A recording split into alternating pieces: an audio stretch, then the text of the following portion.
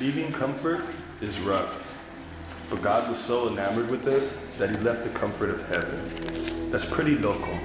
We didn't deserve it, but he did it anyway. So God himself took on a fragile body. God of the universe got the flu and the common cold. He sweated and he bled. He took on haters. He was jumped by soldiers. People spat on him and ultimately murdered him. And in that weak, breakable body, Jesus sat with the contagious and the hurting. He listened, he healed them, he encouraged them, he taught them. And that's where he found us, in the sketchy places you wouldn't take tu familia. And rather than call us hopeless, Jesus pulled us out the gutter, placed hands on the addicted, shady, and diseased people. He looked us in the eyes and called us beloved children. This is the incarnation, God incarnate. God in the meat, God on the block, God on the street. And these are the stories of the people he met.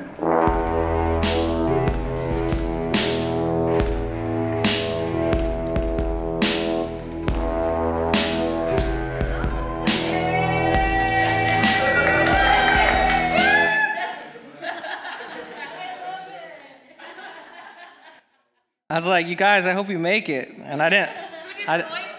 That's JP right there. So that was cool, huh, you guys? So we got some cool people. We got some talent in our church.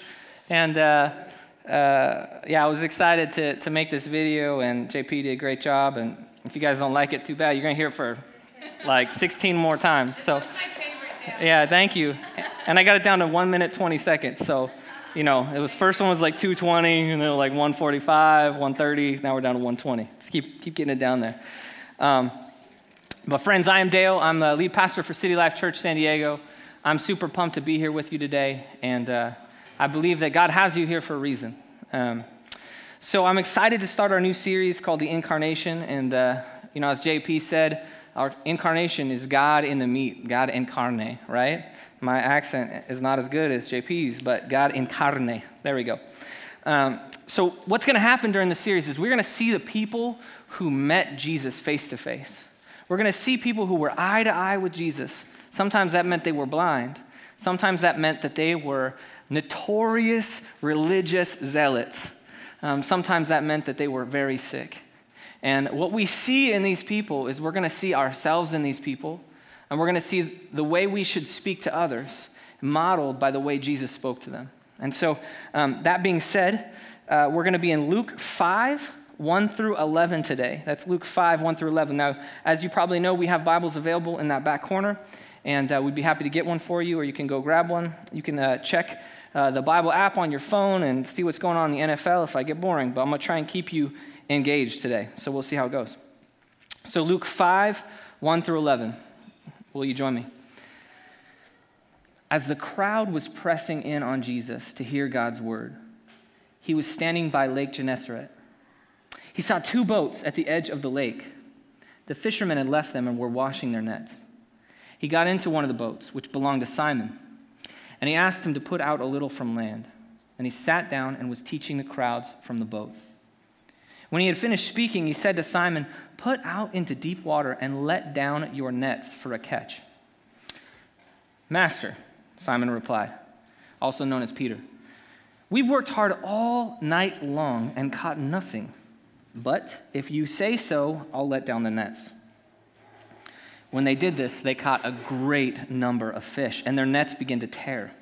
So they signaled to their partners in the other boat to come and help them. They came and filled both boats so that they began to sink. When Simon Peter saw this, he fell at Jesus' knees and he said, "Go away from me, because I'm a sinful man, Lord." For he and all those with him were amazed at the catch of fish they had taken. And so were James and John, Zebedee's sons, who were Simon's partners. "Don't be afraid," Jesus told Simon. "From now on, you will be catching people." Then they brought the boats to land, left everything, and followed him. Would you pray with me? God, we just thank you that you are present. God, we thank you that we can be reminded today how much you love this community, how much you love us.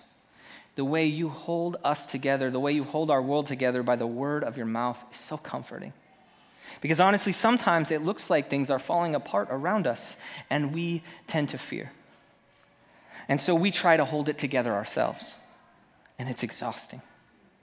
And so, Lord, today we ask that you would help us to trust you with our sins, the sins of our people. Help us to trust you with the pain and the sorrow that surround us. God, I want to go fix it, and I just can't do it. So many in this room want to go fix something, and we just can't do it. Would you have mercy on us, God? Would you please give us refreshment from your word this morning? Might your Holy Spirit awaken something in our hearts. May the words of my mouth and the thoughts of our hearts be pleasing to you. We pray this all in Jesus' name. Amen. All right, so we're getting a little background on what we're talking about today. So we're in the incarnation, right? So Jesus is at Lake Gennesaret, right? Well, so where did he come from? That's kind of important, right? Well, we know where he came from beforehand. Jesus had already been tempted in the desert. If you know the story, Jesus fasts for 40 days and nights, and he goes to the desert, and the devil goes to him and he says, hey, I want you to do this in your own power. He says, hey, I could actually provide you an entire kingdom of this world, and Jesus refuses. And that is the temptation of Jesus. And then what we read in this book of Luke, very interestingly, is before he goes to the lake, Jesus heals some people. It's kind of interesting because whenever we think of Jesus healing people, we think of him with his entourage, right? But he doesn't have one this time. And very importantly, Jesus goes and heals one particular woman. Jesus heals the mother-in-law of Peter. So Peter, when Jesus shows up, already has history with him. He already knows something about Jesus. It's not like he just comes and it's cold turkey. Jesus knows something's going on. And if these guys are fishing with Jesus, these sons of Zebedee, then they're going to know who Jesus is too. And I just want to say, friends, that noise that you hear is a beautiful noise. And if churches should sound like that. Churches should be kids that love being here, that are happy, that are shouting sometimes. And we want them here, and we love that sound. So if you ever get distracted by kids, pray for those kids. Pray that they might come to know Jesus. Pray that they might love being here with the church. So from this short interaction, when Jesus takes a seat on the boat, as a true rabbi should, he sits and he teaches the people. We get 3 points from Luke 5 that I'm going to give you today. And the first point that we have is this, that Jesus works where you are. Jesus works where you are. And that'll eventually go up. So here's the thing. If they were farmers, Jesus would have clearly gone and done something amongst the farmers. If they were insurance agents, Jesus would have surely done something amongst the insurance agents. Jesus would have met them exactly where they were at. So let's look at verse 4 again. When he had finished speaking, he had said to Simon, "Put out into deep water, let down your nets for a catch." "Master," Simon replied. Now, something I want to tell you about this word master is that it could mean in other places Lord. It could mean teacher. It could mean sir. But based on the context of what we read, what Peter calls Jesus throughout the scriptures, we know that this most likely means Lord. So that means that at this point, when Peter meets Jesus, he already has a respect for this rabbi, for this teacher, this religious teacher, and he shows it to him here by calling him Lord. He says, "We worked hard all night long and caught nothing. But if you say so, I'll let down the nets." When they did this, they caught a great number of fish, and their nets began to tear. Verse 8, when Simon Peter saw this, he fell at Jesus' knees, and he said, "Go away from me, because I'm a sinful man, Lord." For he and all those who were with him were amazed at the catch of fish they had taken. Here's the thing. We can read into this all kinds of ways, okay? And if we are really just if I'm just a bad sinner pastor, which I am, but not in this case, I can tell you how to use God from this verse. The fact is we can use this and say, Jesus wants you to succeed, and Jesus wants you to catch all the fish. Jesus wants you to be rich. Jesus wants you to be successful. But here's the thing. Did Peter use this to become a better fisherman? Is that what happened? Because I would contend that it's not what it was about. Jesus showed Peter something right where he was at. Jesus committed a miracle right where Jesus was at, right where Peter was at, because that's what Peter needed. Now, Jesus calls Peter, and his response is instant, but we know in chapter 4, he's already healed Peter's mother-in-law. Clearly, Peter is starting to understand who Jesus is. Even before the miracle with the fish, Peter calls him master, right? Pastor James Edwards has an interesting take. He says Jesus begins Peter's journey of discipleship not by calling him away from his profession, but by challenging him to a bolder practice of it. So you've done everything without me. Why don't you try it with me? Now, you may see Jesus working all around you, and you wonder if perhaps there is more to him than you once gave him credit, friends. He's worked miracles around you, and perhaps he started to pique your interest.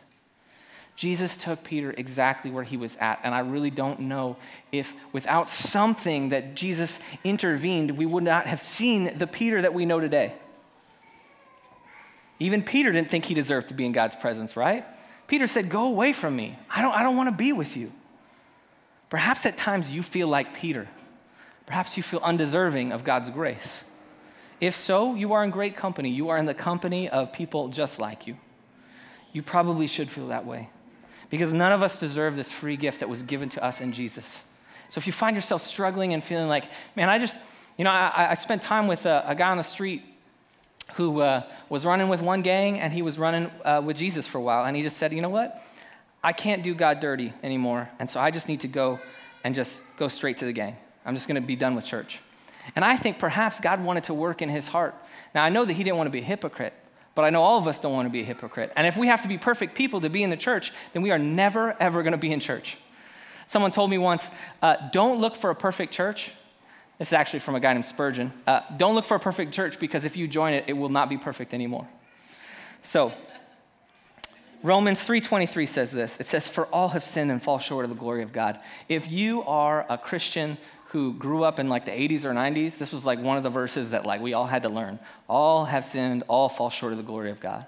But Peter here sees himself in a place where, man, I think I've just sinned a little too much. I think I've just done a little too many bad things to be in the presence of God. Let me ask you guys this question. Has anyone ever heard, you can just raise your hand, has anyone ever heard of a movie trope? Has anyone heard that term used before, a trope? Okay, well, let me teach you. Basically, it's like a movie or a cliche, a TV or a movie cliche. It's something that we see in movies where you watch the movie and you're like, oh my gosh, I know exactly what's going to happen, right? Like you watch like a romantic comedy and they're like, oh, who is this guy? I hate him. And then, he's like, oh, I can't stand this girl. And you're like, they're going to be kissing in like 5 minutes, right? Like you know that, right? That's a trope, right? Or that time when like, okay, well, here's something else. Here's a good one.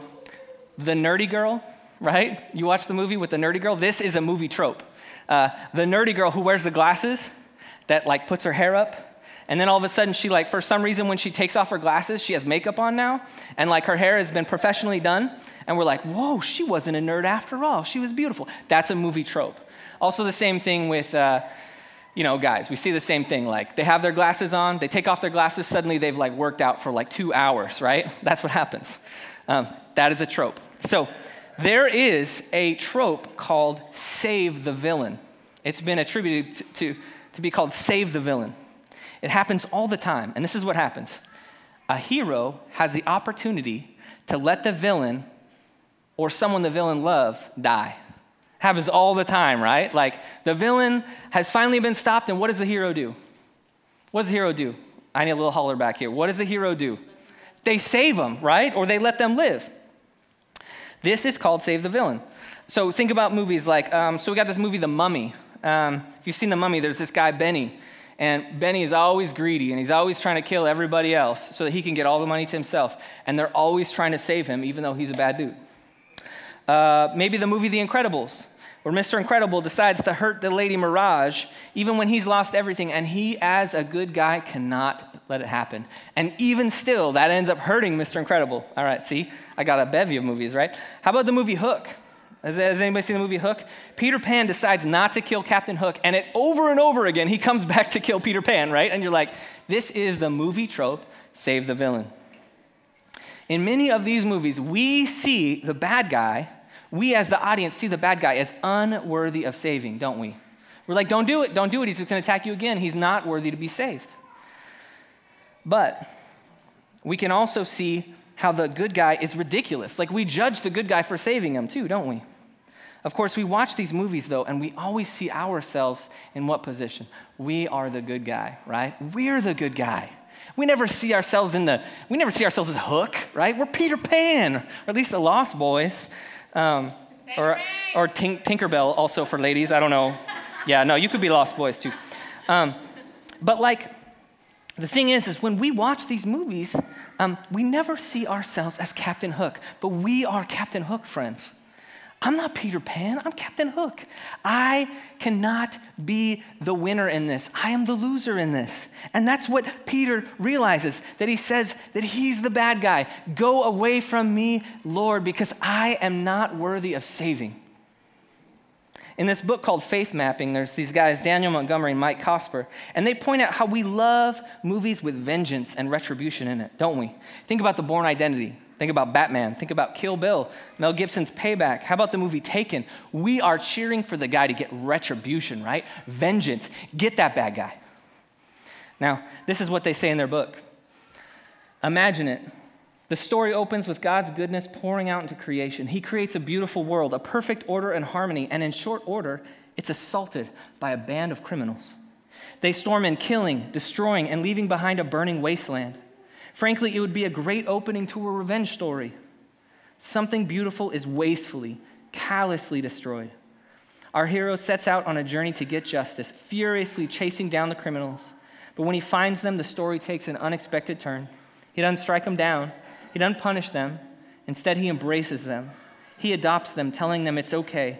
I punished my son for what you did." Friends, when Peter came in contact with the greatness of Christ, he was filled with remorse.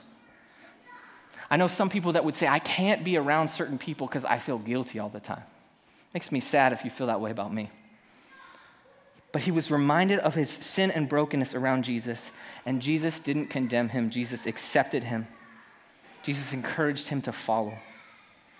So if you're needing a miracle where you are right now, ask, because God is not looking at you like he won't listen. God is looking at you with a desire for you to talk to him, with a desire for you to reach out to him, with a desire for you to follow him. Ask God to intervene in what you're dealing with right now. I don't know what's best for you, and I can't tell you what's going to happen, but I do know there is a God who loves you. He worked in Peter's life, and I believe he can work in yours. He can free you from addiction, mental illness, physical pain, and all sorts of things if you would invite him into it. I don't know your situation, but I know whatever you are doing, it will be better if you invite God into it. So if that means you're struggling with addiction, it means you should go to an addiction counselor and you should seek God. If you're struggling with mental illness, it means you should go to therapy or psychiatry and you should seek a good God to be in the middle of that. There's nothing wrong with that. And as a person who is a several-time therapy recipient, I will say to you, there should be no shame in that, friends. But that means that when we're in the back and you still feel like you're struggling through something and you know you're going to leave today without dealing with it, I ask that you come to the back and be prayed for. I ask that those little cards that we give you, that you would write a prayer request out, that you would let us meet with you and help you through it. We saw how Jesus took Peter where he was at. In the same way, he'll take you where you are at, but there is more to it than that. I just rhymed like Jesse Jackson. Jesus doesn't meet us where we are at. Jesus doesn't just meet us where we're at. He wants to take this life and he wants to do a total renovation, friends. Which is our second point, that Jesus wants your entire life. Jesus wants your entire life. But that doesn't mean you have to become a monk, friends. Even if he wants your entire life, he is wanting to be in the middle of everything. So verse 11, it says, they brought the boats to land, left everything, and followed him. They brought the boats to land and left everything and followed him. So once Jesus called these men, they seem to have responded, and they responded without blinking. So the other Gospels, when they mention this, so we have several accounts, right? In the other Gospels, it says the men left their boat and their father. But Luke says something even more profound, which is why I like this particular version of it. Luke says that they clearly left everything. They left everything, right? So we're just going to keep flowing, okay? I think that they left because Jesus had proven himself as something special, and he was offering them something they could get nowhere else. He was offering them a God-ordained adventure. This adventure was going to change everything, but it would be his everything. 11 of the 12 disciples of Jesus, friends, would die awful deaths for following him, and yet they were resolute.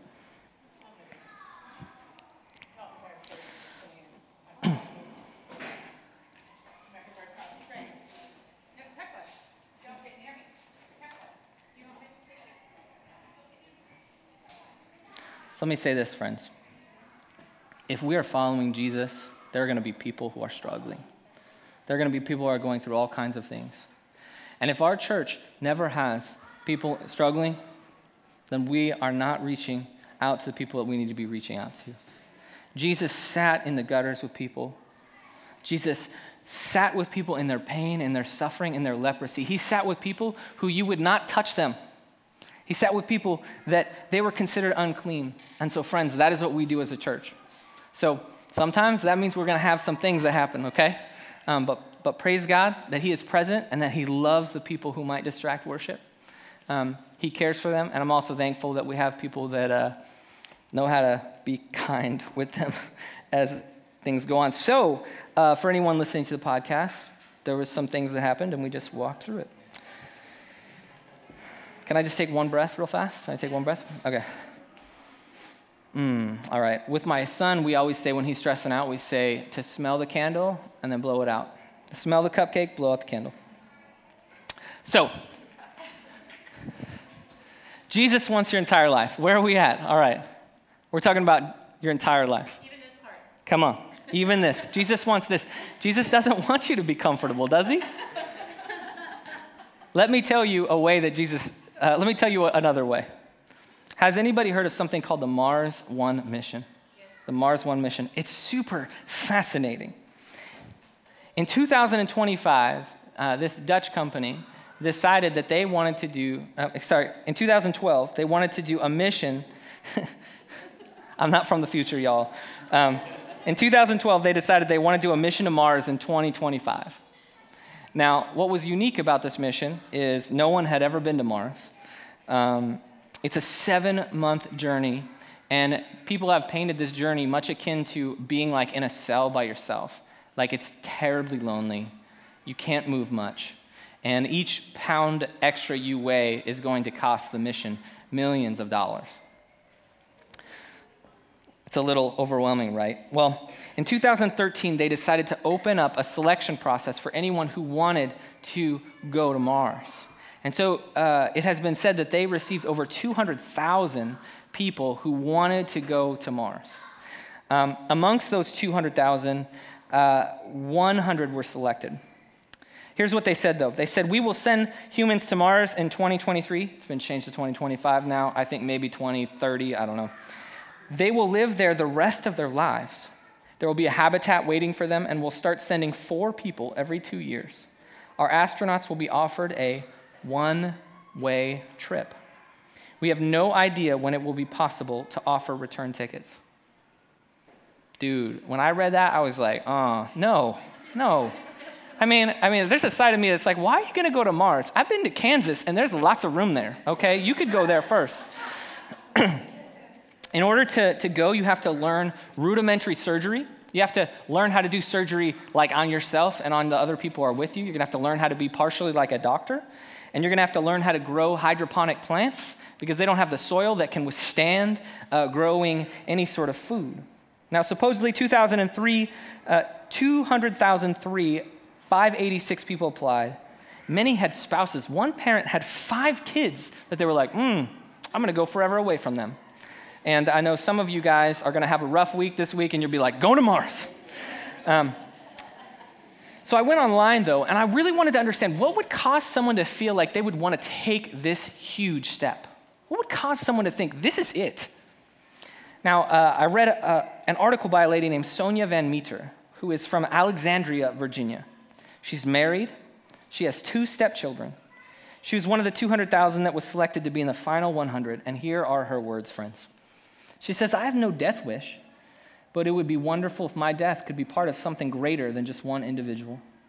If my life ends on Mars, there will have been a magnificent story and a world of accomplishment to precede it. So she saw the adventure And she saw that the common good was more important than her own life. Now, I think she's a little short-sighted to leave her kids, but that's what she desired with her husband. Now, Luke 14:25, Jesus says this, "Now great crowds were traveling with him. So he, Jesus, turned and said to them, 'If anyone comes to me and does not hate his own father and mother, wife and children, brothers and sisters, yes, and even his own life, he cannot be my disciple. Whoever does not bear his own cross and come after me cannot be my disciple. For which of you wanting to build a tower doesn't first sit and calculate the cost to see if he has enough to complete it?'" Can you imagine Peter if he had said, "Jesus, I will follow you. Just let me first tie my boat to my ankle and carry it with me. Just let me first go and spend a couple months trying to sell my boat to the right person. Just let me train up some other fishermen. Let me bury my father. No. Peter and the others left the pursuit of everything to follow Jesus. Hebrews 12:1-2 says this, "Since we have such a large cloud of witnesses surrounding us, let us lay aside every hindrance and the sin that so easily ensnares us. Let us run with endurance the race that lies before us, keeping our eyes on him, Jesus, the source and perfecter of our faith. For the joy that lay before him, he endured the cross, despising the shame, and sat down at the right hand of the throne of God." Friends, what we see here is we see Jesus saying, "Come follow me. Come on this one-way ticket adventure."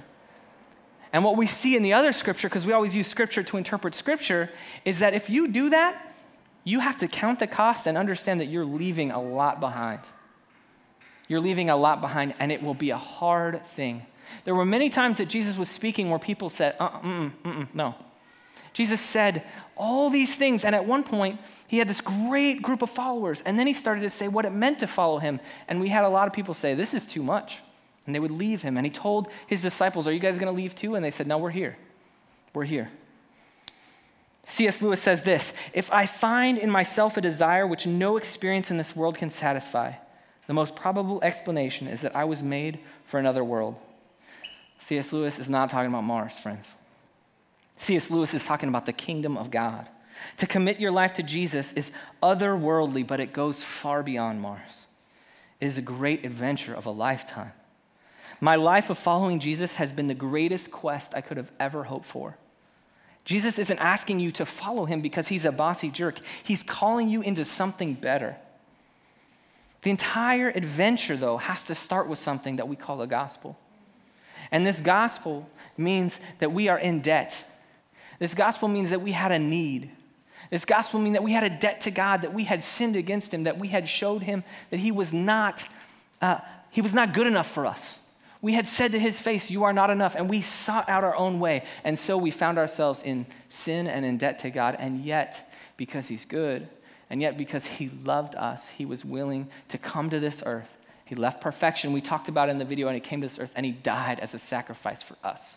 And then he proved his greatness by overcoming the death, overcoming our sin, overcoming the cross, overcoming the crucifixion for us. He overcame it. He overcame it so that you could be on an adventure with him, so that you wouldn't be separated from him. So you could be in his presence, so you could have even a better life, but probably not in the same way that certain pastors would say you're going to have a better life. You would have a life with joy, perhaps not happiness at all times, but joy, where despite circumstance, we find ourselves in him. And then after this life, we will be in his presence, and we will enjoy him forever. That is the gospel, friends. Being in his family means he puts you in places where you would have never gone on your own. Being a part of his kingdom means you surrender to the captain of the ship and you follow it to exotic places, and you never thought you'd go there. Sometimes that means God sends you to Saudi Arabia. Perhaps he's going to send you to Utah, or maybe something more challenging. Friends. Perhaps he's going to send you to your next door neighbor. You know that one that called the cops on you for leaving up your Christmas lights? You know the one that waters his lawn in his boxers? God may have called you to that neighbor, which may be harder than Saudi Arabia. God may have called you to that lady at work that you just never seem to click with. You know the lady I'm talking about? She microwaves her fish. Who microwaves fish? It makes the whole place smell. Oh, someone just put up their hand. I'm not going to call you out. You can microwave fish in your home. I hope you don't do it in the office, though, because that just stays with the off topic. God when God brings us on this adventure and we surrender our entire lives to him, it means he's going to send us to people we would never speak to. You know what is even crazier? When he sends us to those people, he causes us to love them. Oh, that's even weirder, huh? Like, not only do you go to someone that you would never talk to, but you love them, you think about them, you pray for them, you care for them. Oh, that's such good news. And so following Jesus means following him to those who suffer and need him. And that's my third point, which is Jesus followers fish. Jesus followers fish. And I don't know if that's like I don't know my grammar right, so you guys are going to have to help me. I think it's like Jesus followers fish. I don't know, but Jesus followers, comma, fish. We could take away the comma and it says Jesus followers fish. I'm working on it, friends. So in verse 10 it said, and so were James and John, Zebedee's sons, who were Simon's partners. Don't be afraid, Jesus told Simon. From now on, you will be catching people. Jesus says, follow me, but following Jesus means sharing his love with others. And I want to tell you, guys, when I read the Bible for the first time, I read the Bible for the first time when I was 16. And so that means I approached it with a 16-year-old brain and not with the brain of a child. And so I didn't just look at it and say, oh, cool, this is all right. I looked at it with maybe sometimes a skeptical mind. And when I read this, I was like, Jesus, this doesn't sound right. Jesus, this sounds kind of hard. Because really what it sounds like is it's saying, you want me to trap people. You want me to go catch people in like a way that I would kind of say sounds negative. Now the word here for fishing is zogreo, which actually means capture alive. So that doesn't help me either, because you know what that means? That means trapping people. So Jesus says, hey, I'm going to go teach you to trap people. Praise the Lord. Let's move on, right? No. Does that rub anybody else the wrong way? Because it rubs me the wrong way. If it were out of anybody else's mouth besides Jesus, I would say, that's a bad idea. Don't say that. But I remember being so offended by this idea, thinking, why would Jesus want to trap people? What's it like to really fish? And is that a good thing? And I think that there are pastors out there who would read this the wrong way, and they would be predators, and they would desire to truly trap you, not for the kingdom, but for evil and for their own selfish gains. They want to trap and ensnare you. But this is not what Jesus desires for you, friends. So we've been talking about fish an awful lot, so let's stay with it, right? There is a river in Wales called the River Teme. I don't know if I'm saying it right, because I don't know how to speak whatever their language is. It's not English, it's something else. What is it called? Welsh. So it's Teme or something, this river. But in July, this river, after a major drought, started to dry up. And they realized that because of this drought, this river was not going to exist in a few months. So what did scientists do? Scientists went to the river and they put electrical currents into the river so that every fish would float up to the top and they could capture them alive, but, not flopping around. And they moved them downstream to a deeper place where they knew that those fish would be safe. This is the kind of fishing that I'm talking about. I think this is the kind of fishing that Jesus is talking about. Like, we don't want to go be fishers of men so that we can trap them and consume them and use them for our own purposes. We want to go be fishers of men like Jesus would call us because we care about people and we want something better for them. And that is what Jesus wants. We want to fish for men so that they might have life and life abundant in deeper streams. Now, biblical scholar from India, Takit Temjen Ao, says this: we must go into our world to find men and women who are broken and then respond to their needs.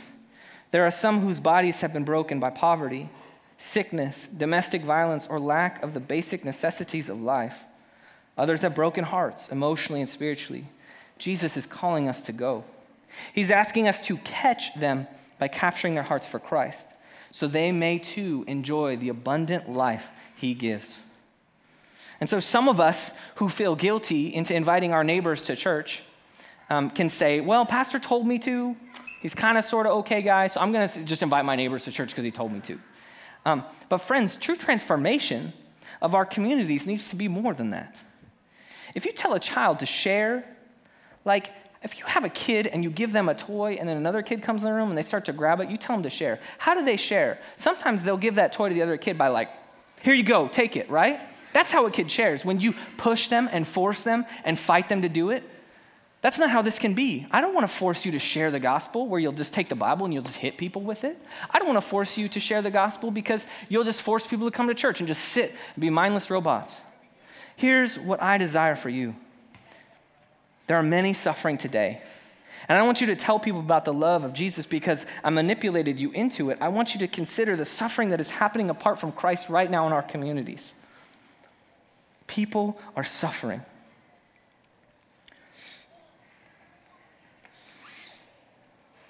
Church, I believe today that the devil has done a brilliant job in separating us.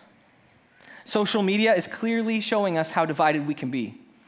I received a message from a friend this week who said, the truth is I feel so lost in this world most of the time, I don't know what is wrong or right anymore.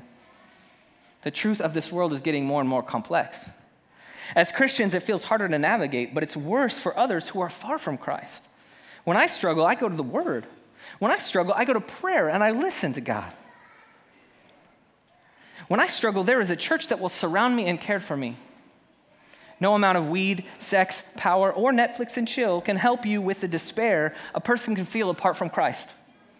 And if you feel like those things help you, you may find they are just kicking the can down the road, friends.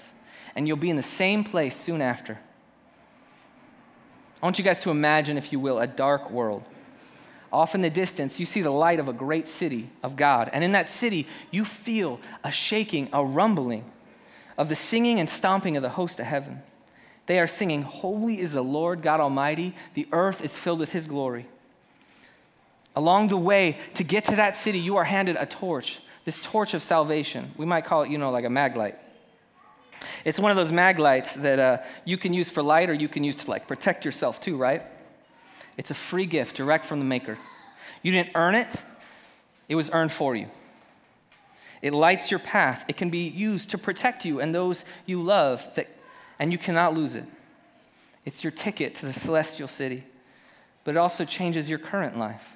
You can see stumbling blocks now. It helps you to see ahead and helps you to see those around you. It helps to see those who might attack you. It helps to protect you from those who might attack you or your family. When you hear shrieks or shouts in the darkness, you can illuminate them to know what's happening. Sometimes, of course, we still don't focus where we should with the light, and we'll still trip and fall, right? Sometimes we'll feel a little more like Peter when he says, "God, I'm so sinful, I don't deserve anything." It's so dark out there, family, though. And the light of Christ desires to shine on everything in your life. Matthew 5:14, "You are the light of the world. A city situated on a hill cannot be hidden." We heard Tan read this. "No one lights a lamp and puts it under a basket, but rather on a lampstand and gives light for all who are in the house." Friends, if you think that we can do this passively, this shining a light on our world passively, where we can stay in our couches and sit in our homes and we shine that light maybe while we're watching TV out the window, it's not going to do it anymore. Because in this darkness, there are many people who desire to consume others around us. There are people who desire to hurt those around us. There are drug dealers who will take advantage of the darkness. There are others who love nothing more to see young children converted into the social religion of secular humanism. In this community, specifically, there is a strong and growing contingent of Islam. Now, I'm just going to be straight up with it. The Nation of Islam and the Black Hebrew Israelites would like to teach our men that following Jesus is weakness. And this is all over our community. And I see these men going and trying to recruit. They will not speak to me because of the complexion of my skin. And I see it constantly. These men believe in works-based righteousness, and they are preying on young men in our community. And when I say works-based righteousness, that means you can earn God's love. And I say to you, Jesus earned the love that we receive. Did you know that African American men are 150% more likely to convert to Islam than any other American? Did you know that 7 out of 10 conversions in U.S. prison are to Islam? Friends, we cannot afford to hope the fish will find their way to us. We cannot. This is a deception. We bear the light of Christ, and we ask you not to hide it in your homes because there are people who are dying apart from Jesus now. Now, if you find yourself of a different faith in Christianity, I hope that I have not offended you, but I speak with truth what I believe is to be true. And so I hope that you will look to the Word and see. Let me close with this. About 3 years after this story, when Jesus and Peter come face to face, something else happens. Jesus is crucified for us, right? Jesus rises again. And what else happens? Peter denies him. Peter tells everybody, I don't know this dude. Peter curses his name. Peter says, I don't even know who Jesus is. I'm not even from that area. They say, hey, you sound a lot like Jesus. Like, you have an accent like Jesus. He's like, F that, I don't know Jesus. Like, it says he cursed. I don't know what kind of curse. It might have been like GD. I don't know. But Peter denied Jesus over and over and over again. After Jesus was killed, Peter skulked back to his fishing. Like, in the word, it just says, he says, I'm just going to go fishing. And then the guys followed him. He just went back to what he knew, right? Went back to what he knew. There, while he was fishing, a man appeared across the sea, about 100 feet, where they are not very deep. He said, hey, friends, do you have any fish? You catch any fish? And the men said, no. He said, cast the net on the right side of the boat. So they did. And what happened? Once again, it was to the full. It was to the brim. They had caught many, many fish, and they knew that this was Jesus. And so what did Peter do? Peter stripped down and Peter jumped right off his boat so he could get to Jesus. And he sat down with Jesus. He sat down with Jesus face to face, and they had a barbecue, a fish barbecue with fish and bread, and they hung out together, and they loved each other. And Jesus forgave Peter. And Peter, who was so full of all this sin and struggle, who had gone back to his sin and rejected Jesus, who had cursed God's name, was loved once again. So some of you, friends, may find that you accepted Jesus at some point. You may think that you were good at some point, but you've struggled for a long time. And I say there is precedent in Peter. And Jesus welcomed him to the fire where they cooked fish and they ate. Most likely they sang songs and told jokes. Perhaps you are a Christian, but you feel more like Peter the second time. And so, friends, if that's you, I ask that you pray with me in this moment. And God, I feel like I have not followed you well. I feel like I've sinned against you so much that there must be no way that you could come to me or love me, and yet you do. God, would you forgive me? Would you help me to count the cost of what it means to truly follow you? Would you help me to understand what it means to follow you? Would you give me the strength to follow you? God, I ask that you would be a part of my family, my home, my friendships, my work. I ask that you would forgive me. And in this moment of silence, let us confess our sins to God.